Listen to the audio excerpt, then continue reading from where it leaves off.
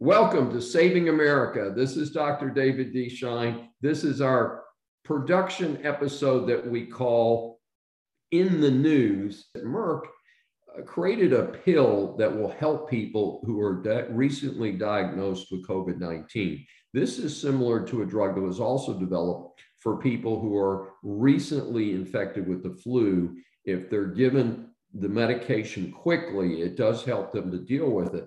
What's interesting here is Merck is charging 40 times what it costs to make each pill.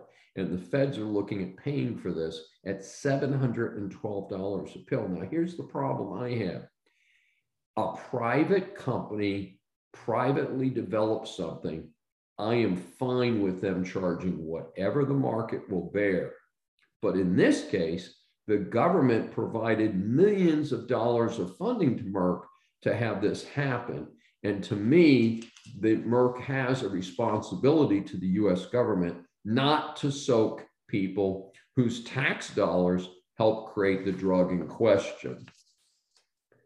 And just a little bit more information here for In the News, obviously a very busy week.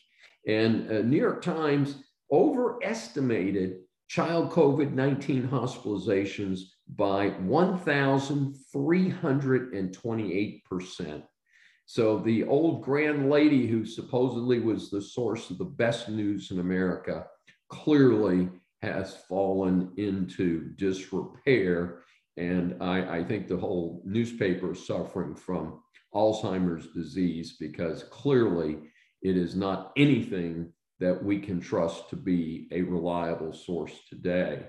The paper of record, as it's called, published an astonishingly lengthy correction after its lead coronavirus correspondent, Apoorva Mandaville, reported multiple falsehoods in a single article. The article also misstated the number of COVID hospitalizations in the US children.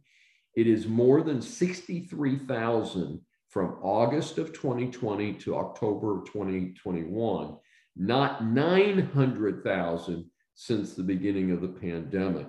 Folks, there are children, sadly, who have been hospitalized. Sadly, there are children who have died.